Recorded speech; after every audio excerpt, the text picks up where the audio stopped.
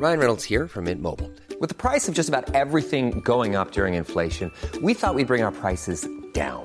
So to help us, we brought in a reverse auctioneer, which is apparently a thing. Mint Mobile Unlimited Premium Wireless. How to get 30, 30, bit to get 30, bit to get 20, 20, 20, bit to get 20, 20, bit to get 15, 15, 15, 15, just $15 a month? Sold! Give it a try at mintmobile.com/switch. $45 up front for 3 months plus taxes and fees. Promo rate for new customers for limited time. Unlimited more than 40 gigabytes per month. Slows full terms at mintmobile.com.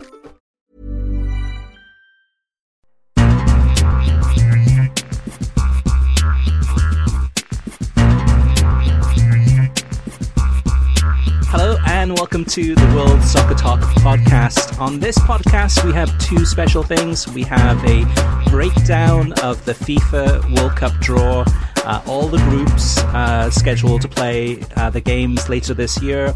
Plus, we have an exclusive interview with Andres Cantor, the world-famous commentator from Telemundo, who is in Doha. And we were fortunate to get enough to get him on the line to ask him some of his reaction to the World Cup draw. On the panel today, we have Kyle Fansler, and my name is Christopher Harris. All right, Kyle. This is probably, in terms of the FIFA World Cup draw, it's crazy because we'll go through each group in a minute, but what was your initial reaction from the draw? Any surprises, any shocks, and any kind of outrage, any reaction to this one in a big way? In terms of the draw itself, I wouldn't say there was any huge reactions. I actually think the groups on aggregate are pretty fair. There's not one group that I say, oh wow, that group is definitely the hardest group out there. There are obviously groups that are more challenging and are groups that are a little more simple for some of those bigger teams, but I don't think there were any major things that popped out for me in terms of the World Cup draw. I will say it was a long time getting there. I think it was like 45 minutes or so to get to the actual draw after all of the FIFA festivities with the draw. But once it got there, I thought it rolled on pretty smooth, and honestly, it just made me look forward to the World Cup a little bit more. Yeah, well, let's start there. We're not going to spend a lot of time on focusing on the coverage, just because it is what it is. But there were some issues with it. I mean, anyone who watched it in terms of kind of the pre-match, well, it's not pre-match, the pre-draw, and watched the opening 45 minutes, it really felt like an infomercial for Qatar. You mean kind of how great the country is, and you mean how great it is for them to be hosting it, and some really kind of cheesy animation. It was, I think everyone watching it just wants to watch the draw. They just want to find out, okay, which teams are in which groups. But obviously FIFA knows and Qatar knows that they have the world's attention. So here's an opportunity to go ahead and talk about the country, talk about speak in Arabic about different things. And that was the thing, though, too, is watching it in Fox, is whenever there was someone speaking a foreign language, Fox didn't have any translator translating whatever they were saying into English. So there'd be an awkward cutaway back to the studio for Fox Sports, which is, the studio was in Los Angeles. And in comparison, too, you have Telemundo, the Spanish language broadcaster. Telemundo has the rights to the World Cup also, and they also showed the draw. But whenever there was someone speaking Arabic or French, you could hear the translator translating what they were saying. And then the other thing too, Telemundo has their studio in Doha, in Qatar, actually there right at the draw, broadcasting directly from there. So not a good start by Fox. We'll get into that a little bit later in terms of some of the comments they made. But any other highlights or lowlights, Kyle, from that opening kind of pre-draw coverage? No, not really. The language thing was definitely the biggest one for me. I'm totally in support of FIFA, having everybody speak their own native languages. The Emir of the State of Qatar spoke in Arabic. Didier Deschamps was there, spoke in French. There was an Egyptian singer speaking in Arabic. And I'm totally for that, but I don't speak any language that's not English, outside of a little bit of Spanish from high school. So I would like to at least have some grasping of what was going on, like what they were talking about. Obviously, I could put one and one together to figure out that they're talking about, how great it is to have the World Cup in Qatar, or what it means to them. But just to be able to understand the context would go a long way for my enjoyment of the program. Yeah, so before we go into each group and going through that, a couple of minutes ago, I think you're right, Kyle, when you mentioned in terms of reaction, any big reaction from this draw. It's most of the groups are pretty balanced, and that's the thing. There's almost always a group of death, and that's usually the first talking point where everyone kind of zeroes in on whatever group it is and says, "Oh my gosh!" Like Portugal and Germany and United States and those types of groups. It's like, oh, this is definitely the group of death. In this case, I think this is the first World Cup in a long, long time where there is no group of death. And funnily enough, right after the draw was made, it goes back to Fox Sports in the studio, and the first thing that Rob Stone says, the presenter of Fox's World Cup coverage, the go-to guy, the Rebecca Lowe of Fox Sports, he says, like United States, I think if Wales qualifies from Group B, this is the group of death. And I have, England's a good team, Iran's a good team, the United States is a good team, and then whether it's Scotland, Ukraine, or Wales, they're all good teams. Every single team that has qualified for this World Cup and is about to qualify for this World Cup is a good team, otherwise they wouldn't be there. But to say that's the group of death, I mean, just to me, shows me a lack of... I don't know, has Rob Stone been watching a lot of soccer from around the world in the last few years? I mean, so for him to say that is pretty laughable, and it's not a good look for Fox Sports on their really first day of World Cup coverage before the 2022 World Cup starts in November. No, and I think it makes sense just because for Fox's perspective, they're always going to want to prop up the U.S. and not only make the U.S. seem like a great side, which, they're a good team, but obviously they want to build up some more drama as the U.S. starts their qualification. But I really think that there are other groups that he could have chosen that you could say are the quote-unquote group of death. And like you said, and like I've said, there's not really one of those this year, or down in November, but I mean, there are stronger groups than the U.S.'s group, which, I'm not saying that England, Iran, and one of Scotland, Ukraine, and Wales are bad teams, but I think there are better teams out there. Yeah, you could easily argue that Mexico and Canada have tougher groups than the United States, even though the United States group is tough too. It's just not a group of death. And so before we get into kind of the schedule and how things are going to play out, let's go through the groups, first of all, for those listeners who may be wondering what the final groups were or may want to get some of the analysis. So Group A, Qatar, Ecuador, Senegal, and Netherlands. And to me, Kyle, this is a wide open group. There's some good teams in this one. It's going to be really hard to figure out which of these go through. Yeah, Qatar obviously did well when they were invited to the Gold Cup. I think they lost 1-0 to the United States in what was the semifinals. I could be wrong there, but yeah, obviously right. Ecuador qualifying out of CONMEBOL. They finished above Chile and Colombia. Senegal, the AFCON champions, and the Netherlands making their long-awaited return to the World Cup after missing in 2018. It's a decent group. It's kind of I like to think of it as a sleeper group. I am rooting, I'll be honest here, I'm rooting for Senegal. I like to see the African teams always do well just because they bring a lot of fanfare to the World Cups. But there's a lot of possibilities here for these teams to do well in the World Cup. So lots of fun games there in the group stage. Yeah, and of course Senegal beating Egypt to qualify for the World Cup there. Yeah, that one's a wide open one, and those games should be pretty entertaining in terms of very well balanced between those four teams. Then we move to Group B, which is England, which arguably has to be the favourites in this group, Iran, United States, and then the winner of either Scotland, Ukraine, or Wales. So Scotland plays Ukraine in June. The winner of that game will then play Wales, and then the winner of that game then will be into the World Cup.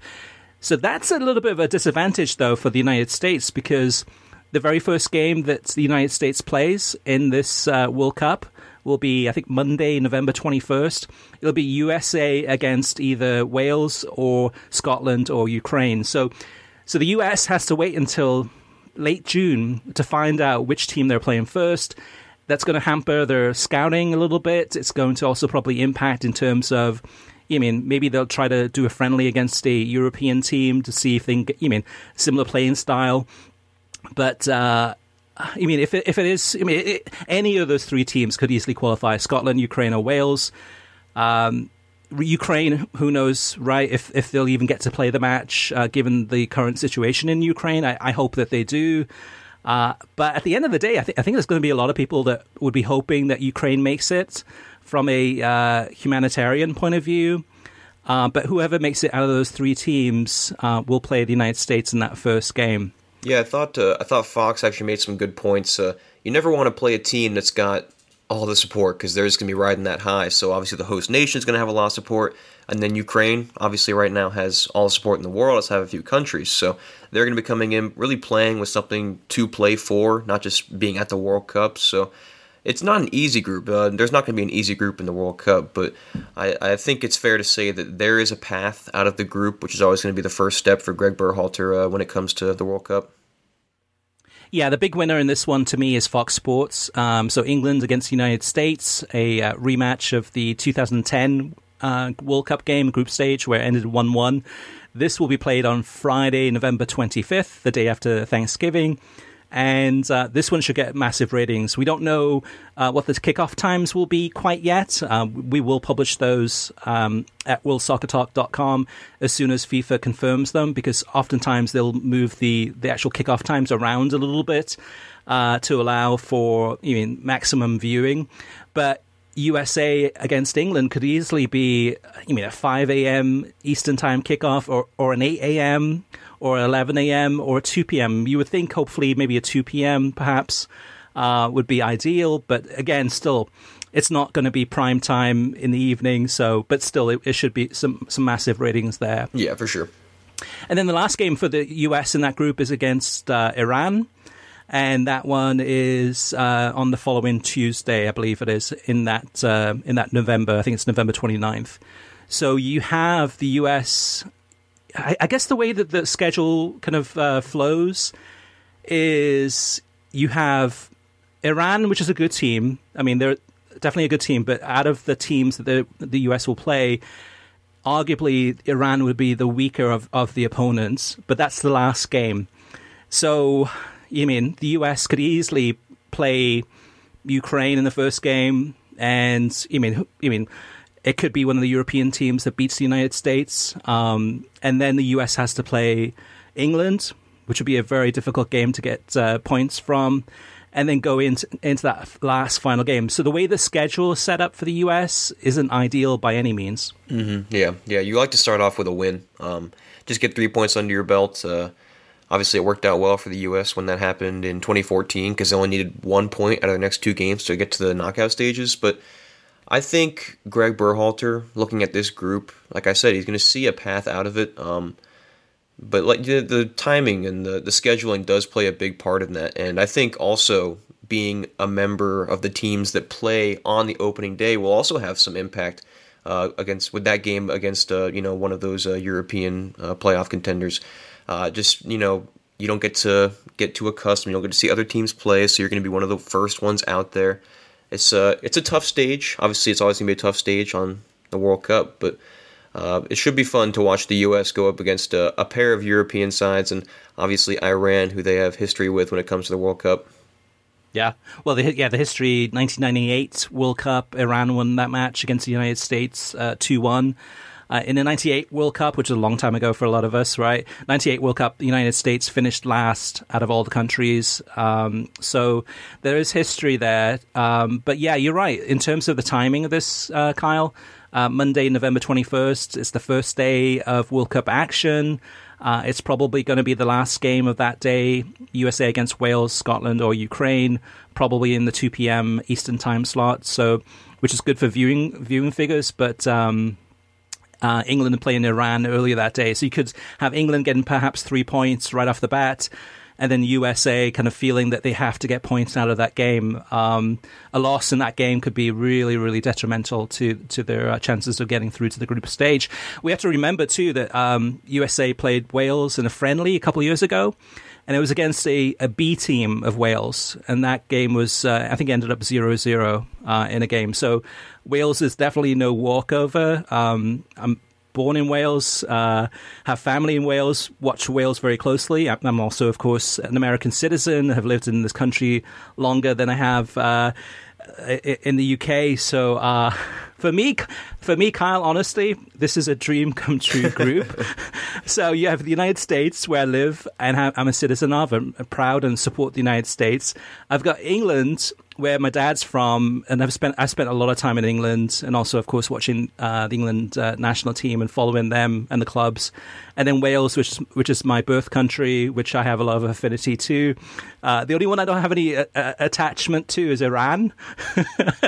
But maybe between now and November, maybe I can, I don't know, develop some relationships with Iran. Yeah, I do think it's also funny, just the storylines that Fox can use during the World Cup. I mean, the U.S. versus England's obviously a big game. Don't have to do too much to build up that one. But then, like, England-Scotland, if that were the matchup, that's obviously a big rivalry. Same with England-Wales. Obviously, Ukraine's going to be the fan favorite throughout the tournament. So there's a lot to follow in this group. Obviously, in the United States, the U.S. is going to be the main talking point. But it's there's a lot to keep track of in Group B for sure. Yeah, so let's move to Group C. Group C is Argentina, Saudi Arabia, Mexico, and Poland. And this, I feel, is a really tough group because you've got, Mexico that's not really playing at the top of their game right now. But it doesn't really matter in qualification. As long as you qualify, that's the main thing. And then when you get to the tournament, it's a different scenario. It's a cup competition. And Poland, you mean Lewandowski, of course, you mean the star there, the captain, kind of the goal scorer.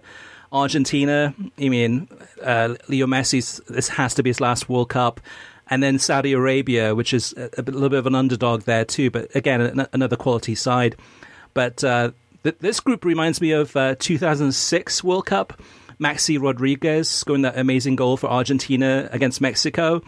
But Mexico is going to have a really tough time in this group. Kyle, what do you think? Yeah, I think it's a tough group for Mexico just because it's always going to be hard to play against some of the world's best players. You know, obviously Messi and Lewandowski are two of the world's best players, especially over the last couple of years. So you obviously look at Argentina and you look at Poland, and you would think that they are, based on star power alone, nothing else, but they are probably two favorites. But then Mexico, obviously, they have a pretty strong record in getting out of the groups, but you know, they haven't been able to do too much inside the knockout stages. But I think it's another fun group. It's always going to be fun to watch the star players. I'm really looking forward to watching Messi play Lewandowski. Whenever Bayern Munich would play Barcelona, those would always shape up to be pretty exciting games. But it's another fun group. That's another one where it's kind of hard to predict which two teams advance, because you could say, sure, Argentina's going to advance because they're the Copa America winners, but I mean, Mexico, like I said, always successful in the group stage. Poland, Lewandowski could carry them, and Saudi Arabia, like you said, is an underdog, but everyone loves an underdog.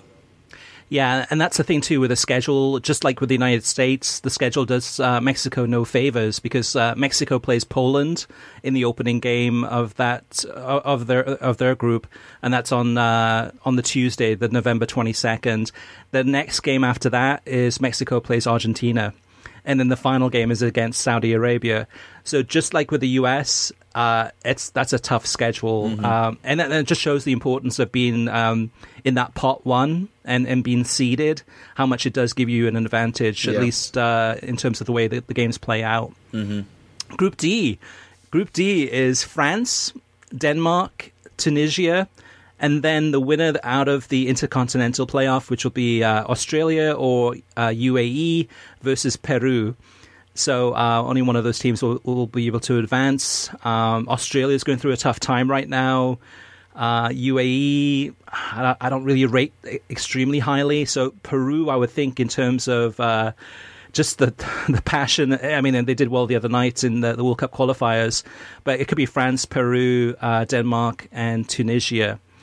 Let's move on to Group E. Group E is Spain, and then the winner between Costa Rica and New Zealand, and then Germany and Japan.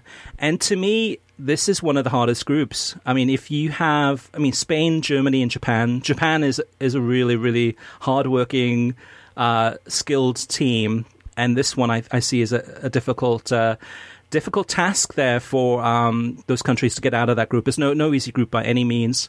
And let's move on to Group F. Group F is Belgium, Canada, Morocco, and Croatia.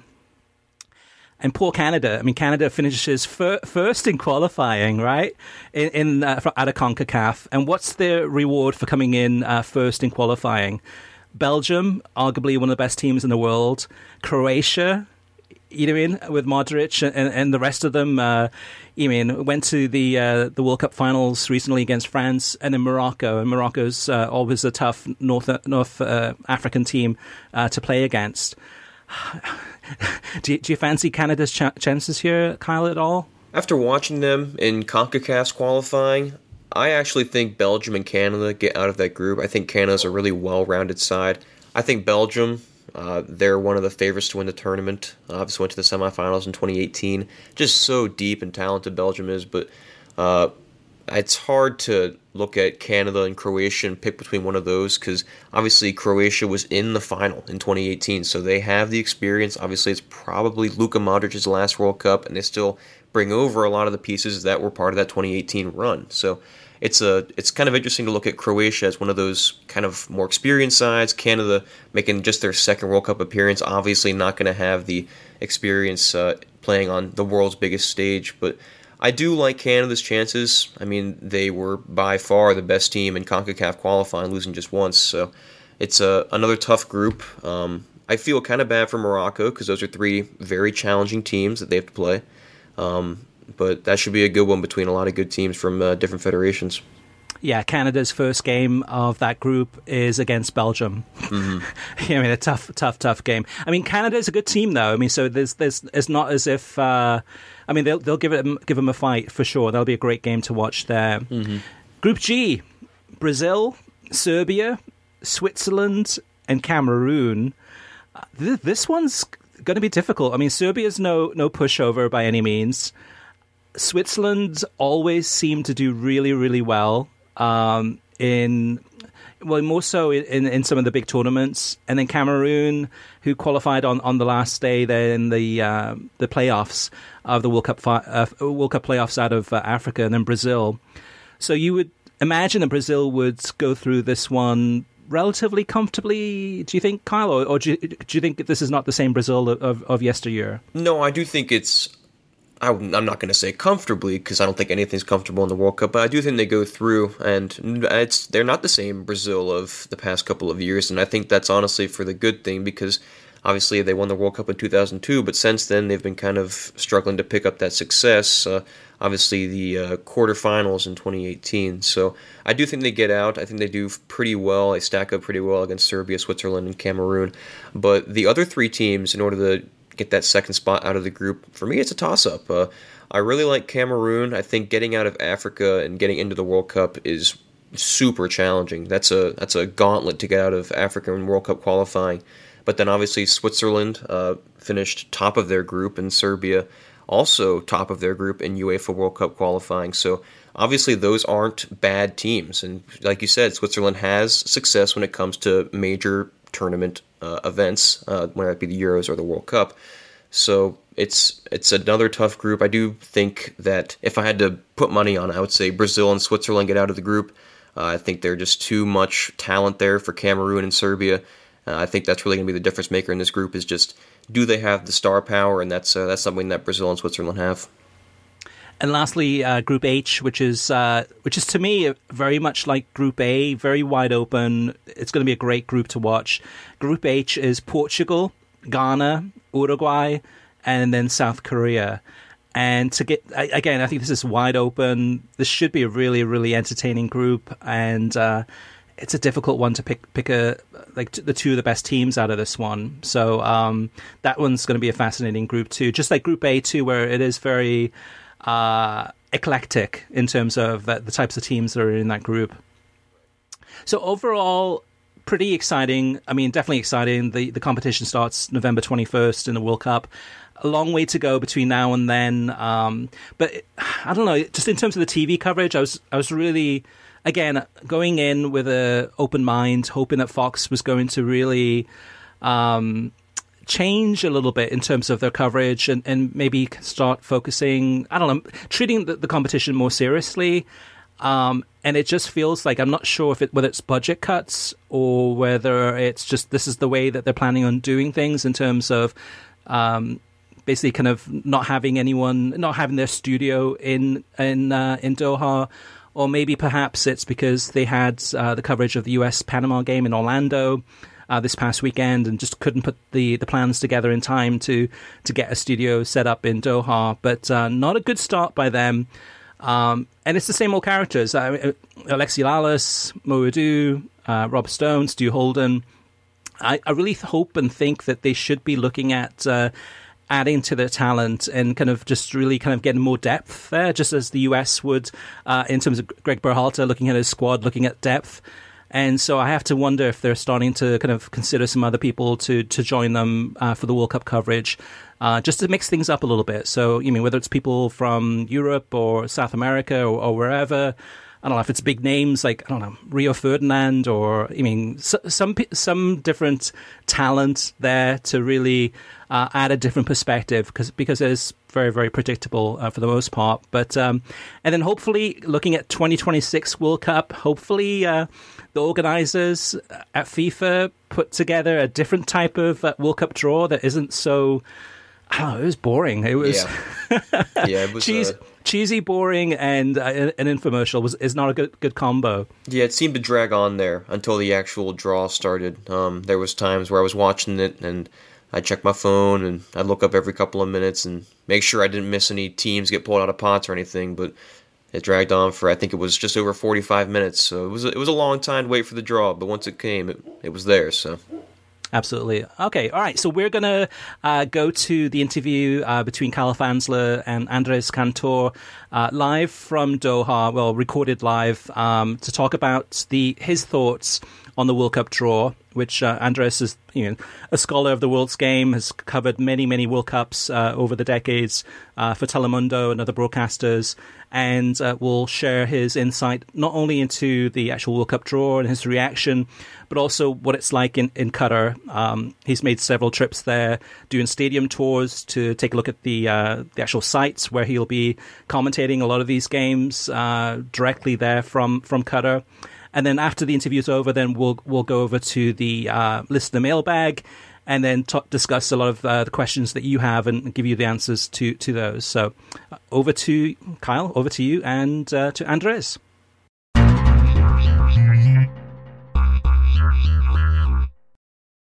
I'm here today with Andres Cantor, who is the lead commentator for Telemundo's coverage of the World Cup, and he is actually in Doha after watching the World Cup draw today. So, Andres, you've seen the World Cup draw, and now you're getting ready for it, even though it's down in November. So, what are your initial reactions to the World Cup draw today? I think it was fairly even. I don't think there's a group of death. I think all the powerhouses have decent group, let's say. And it was coincidental that most of the heads of group did not get anyone from pot 2, which was the toughest opponent to begin their journey in the World Cup. So you know how important it is to win the opening match for everybody. And I think, the Argentinas, the Brazils, the France, and so forth will have... nothing is set in stone, of course, this is football after all, but they have fairly decent opponents to think that they can win the game. Now, the only team that doesn't know who they will play yet, not the only one, but one of the three is, our own USA national team, because they have to wait for the European Intercontinental Playoffs. So we will see what happens in June, who gets to play Wales, if it's Ukraine or Scotland. And we will see. It's going to be interesting to get to face England on Black Friday. And it's going to be a nice group for the US. Yeah, and Andres, outside of the US, I also know you're obviously very fond of your native Argentina. I'm just curious what you think of their group with Saudi Arabia, Mexico, and Poland.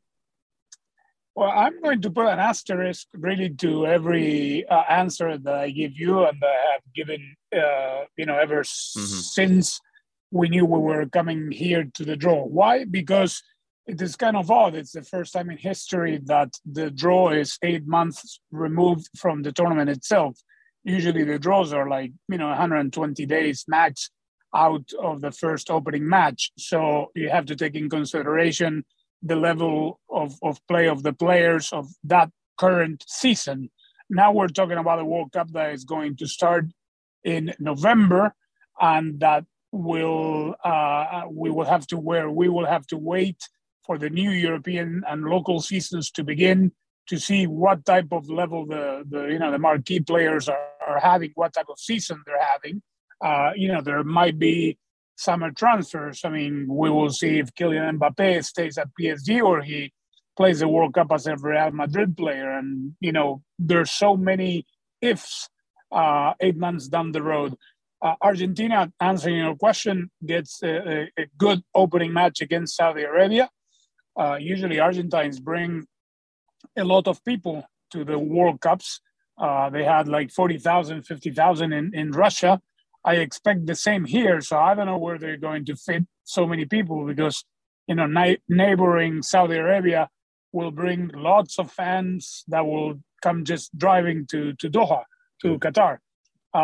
So we will, we shall see how that second Mexico game is. Obviously, Mexico gets to open against Poland. So I think, to answer your question, now 8 months removed, hopefully Messi will be fit. Messi will be in good shape. Argentina, I'm fairly confident that Argentina can win the group. So you talk about how the World Cup is 8 months away, and that's the first time it's not been in the summer months. But obviously you've had a lot of experience covering World Cups. Your time in Qatar, because you made a couple of trips there and you're there right now. How has it been in Qatar in the build-up for the World Cup, even though it is 8 months away? This country is ready to host the World Cup right now. That is what is amazing. I don't think it has happened before anywhere, because they usually put the last brick on a stadium, I don't know, a week or a month before. Yeah, really. The infrastructure here is tremendous. I've been coming here for a good number of years now, and it's just incredible how it has grown.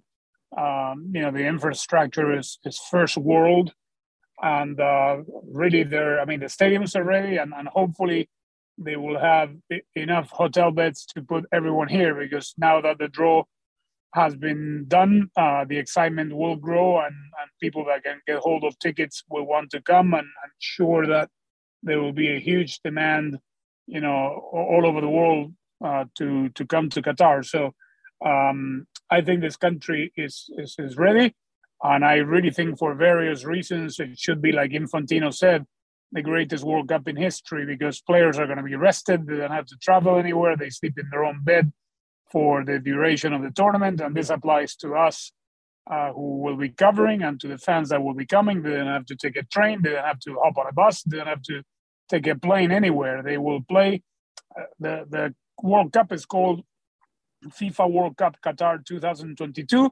It should really be called FIFA World Cup Doha 2022, because the 8 stadiums are within grasp. You can see 2 or 3 matches in a day.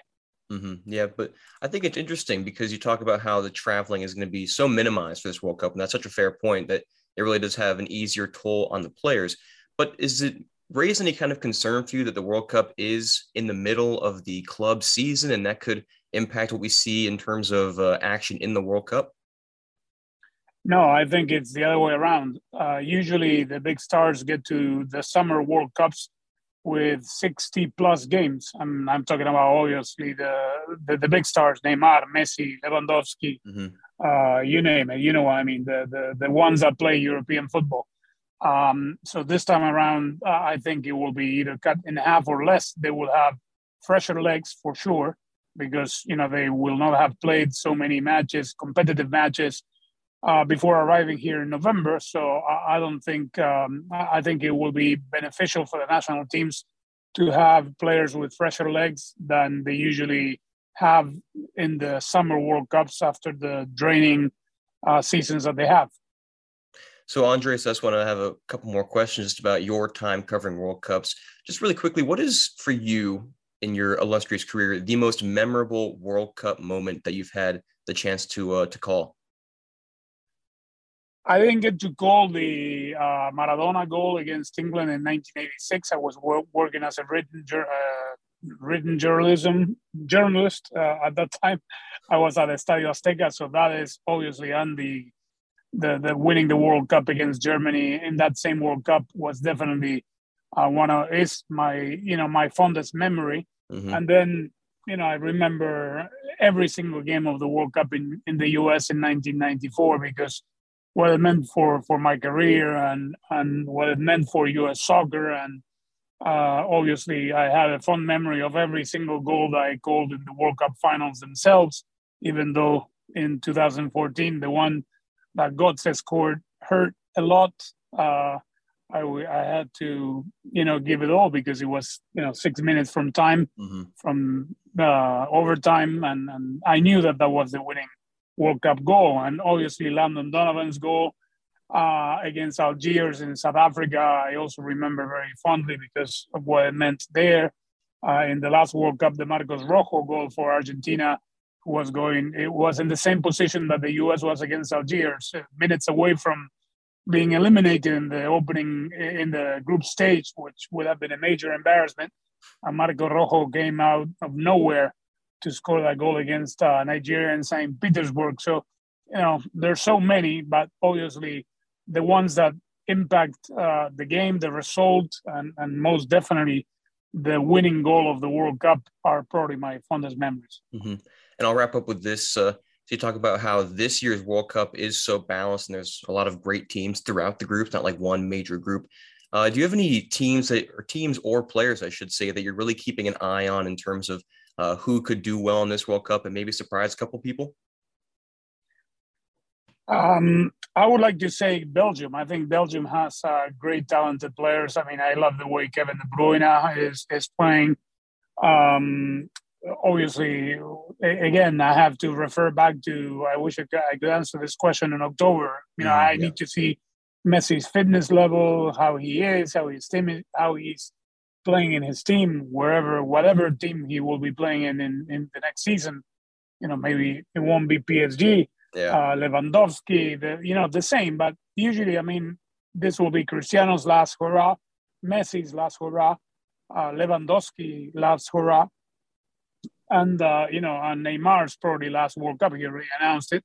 Mm-hmm. So I think they will give it their all to help their countries go as far as possible, and hopefully they will all be fresh, fit, and ready to go come November. All right. Well, Andres, we can always hope for those kind of things. Thanks for talking to me. Don't want to take up any more of your time, and looking forward to hearing your voice in November in Qatar. Thank you, Cal. Thank you very much. Andres. Have a good one.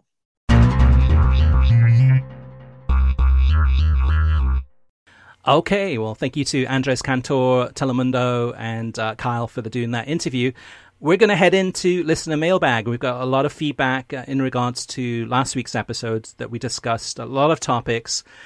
First of which was the MLS TV deal, and we gave our latest updates on that. Actually, before getting into that, some more in regards to your responses and questions. The latest update is that there is no update. The deadline, well, it really wasn't the deadline, but MLS Commissioner Don Garber had mentioned on a call in February with the press, which I was on, that he hoped that the deal would be announced by the end of the first quarter, which would have been March 31st. And here we are recording this on Friday, April 1st, and still no announcement, still no finalization. So as we discussed on last week's podcast and on the website, worldsoccertalk.com, there's a lot of issues for them to get through, to resolve before they can go ahead and actually get a deal. So let's talk about that. First up is David. David says, MLS producing games and streaming, some with basic subscription, some with a MLS channel subscription on Amazon or Apple, seems like a natural fit. More people probably have Amazon Prime than cable at this point. Dave goes on to say, you theorize that MLS may be hurting due to the rights split from US soccer. I am skeptical. If US soccer rights are such a big draw for English bidders, why did US soccer accept a rather modest offer for their English rights? If standalone US soccer English rights are worth $30 million per year, they seem unlikely to be a main cause of MLS rights reputedly falling far short of $300 million per year expectations. And Dave, that's a couple of good points there too. I would argue definitely, and I think Kartik, if he was available this week, would probably argue the same too, is that on the last deal that US Soccer and MLS signed together as part of Soccer United marketing, is that the valuation, or basically what US Soccer got from those rights, which was $30 million per year roughly, was undervalued. It should have been much greater than that. However, going into this next TV rights cycle, which starts next year, 2023, it doesn't include US World Cup qualifiers because they've already qualified for the 2026 World Cup, while it hasn't been made official yet, but they're not going to have to qualify for the World Cup in 2026, which means the games that are available are going to be mostly friendlies, or She Believes Cup, or those types of games too, where it's going to be maybe a send-off series, or it's going to be mostly friendlies or kind of friendly tournaments. So that's why the rights, US Soccer did the deal with Turner Sports, and Warner Media got a good deal out of it. But if it had been including World Cup qualifiers, then we'd be talking more money there. Mercator says, I still think MLS should be able to get $300 million from someone. The ratings have never been great. I get the latest numbers are particularly poor, but it's really nothing new. And so I don't think the calculus has really changed. MLS has a ton of games, potential English and Spanish markets. You can probably bully them to put a minimal number of games on TV. Maybe they won't get $300 million, but I think broadcasters would be foolish. It's a small price to pay to essentially get everything from a top 5 US sports league. There are no similar opportunities elsewhere. Amazon just may be interested. They only go for deals, and if MLS is under $250 million, I think that's just the sort of deal that they may look at. Are international rights included for a company like Amazon or Apple? If they can roll out MLS rights globally, I think that's a huge deal. A ton of football on at a time when there isn't a lot of football on, soccer that is. I would prefer it to be fully streaming on Amazon, Apple, ESPN Plus would all be great. I don't think it matters. It's not on TV. MLS games on TV are not going to drive viewers, as the latest numbers show. Make sure that US qualifies for the World Cup, put that on broadcast TV, and then people will be happy to tune into MLS on streaming. Next up is Greg. Greg says, you briefly touched on it, but the limited number of viable expansion slots in MLS should be a concern. Right now, it's almost a Ponzi operation where they need regular infusions of new franchise fees to stay in the black.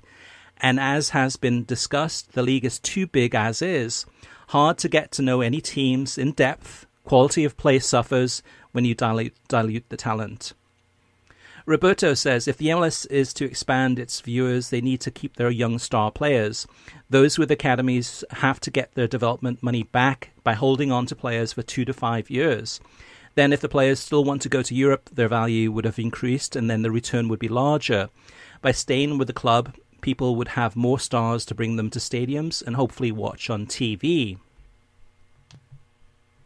Chris says, I want to ask you about an aspect of the next MLS TV deal that could be a piece of it, and that is the regionalization of nationally televised games. This is a common practice with Major League Baseball, especially on Fox, in that Fox picks 3 to 4 games they want to air on Saturday afternoons that are going on at the same time and airs them on over-the-air television, but only in the markets of the 2 teams, or one market if they're playing the Toronto Blue Jays. My question to you is, do you see that being part of the next MLS TV deal? I don't think so, Chris. I don't think so. I think it's going to be... I mean, at the end of the day, it's up to the broadcasters to do what they want with those rights.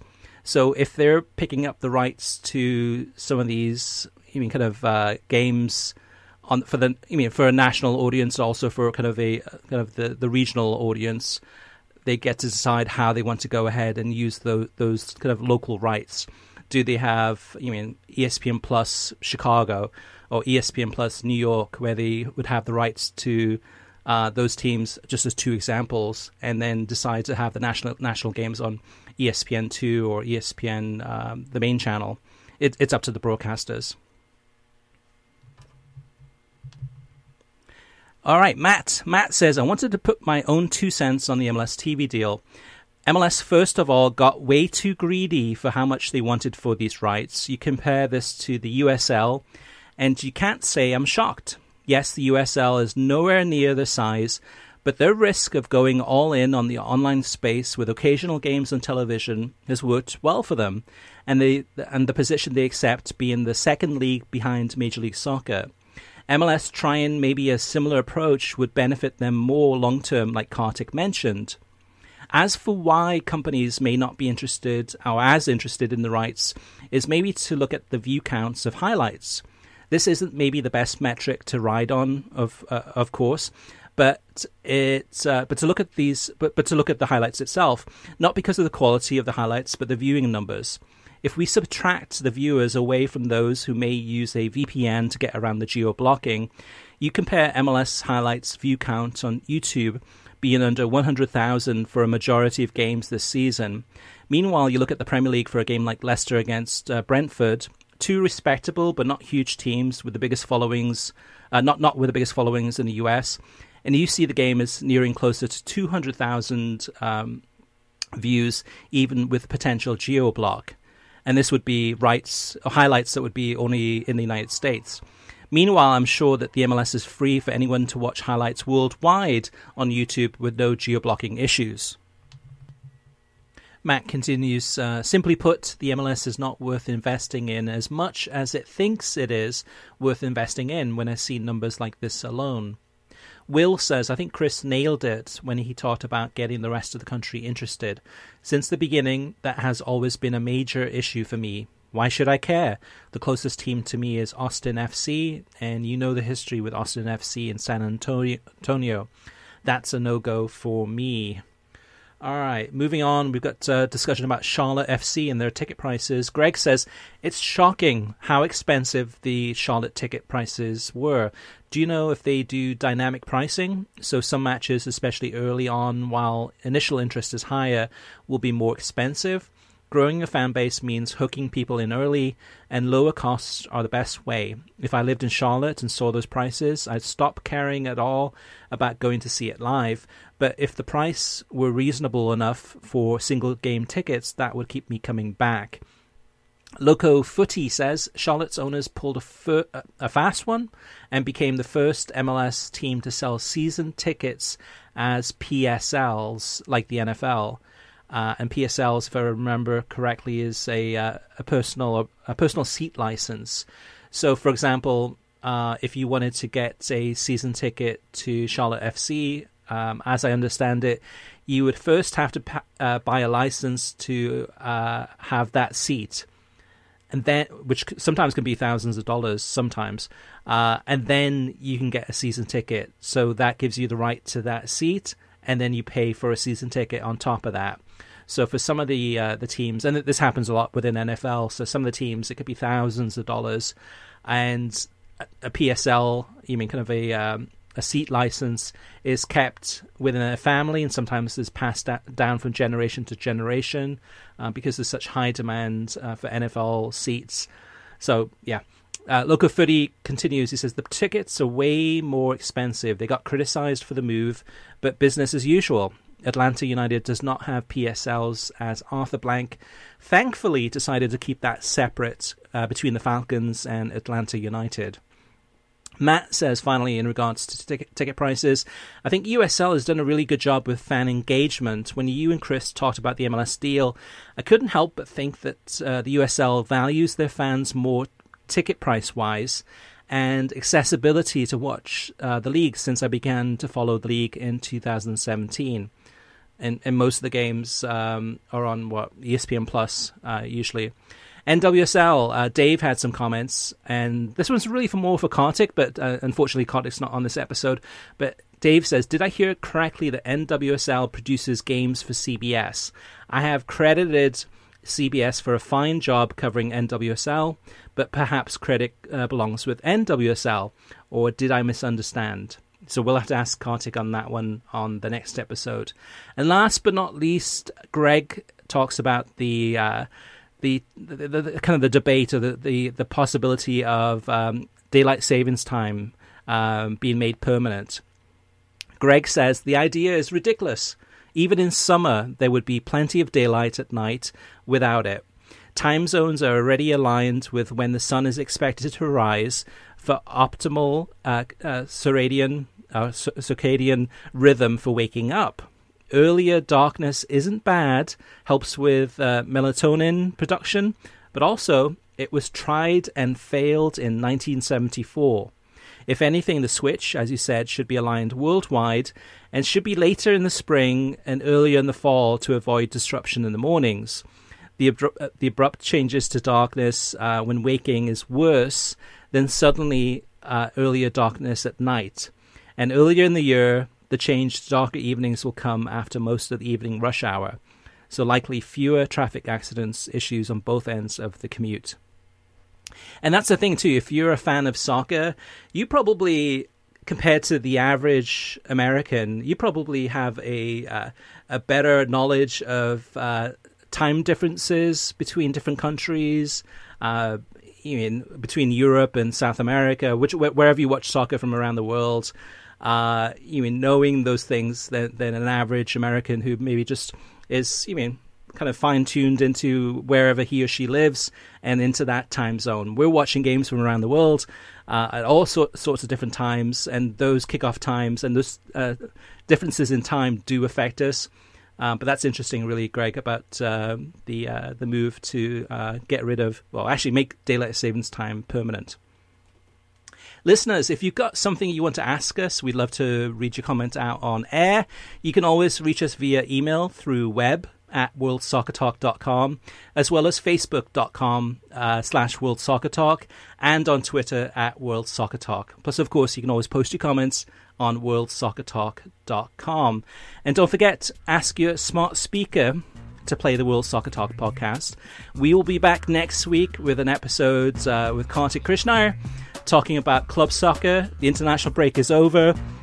The World Cup draw is done. Club soccer returns.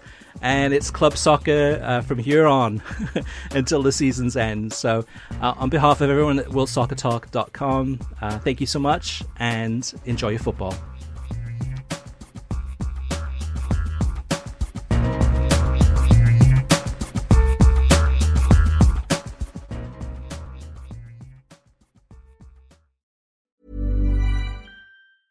A lot can happen in the next 3 years. Like a chatbot may be your new best friend. But what won't change? Needing health insurance. United Healthcare Tri-Term Medical Plans are available for these changing times. Underwritten by Golden Rule Insurance Company, they offer budget-friendly, flexible coverage for people who are in between jobs or missed open enrollment. The plans last nearly 3 years in some states, with access to a nationwide network of doctors and hospitals. So for whatever tomorrow brings, United Healthcare Tri-Term Medical Plans may be for you. Learn more at uh1.com.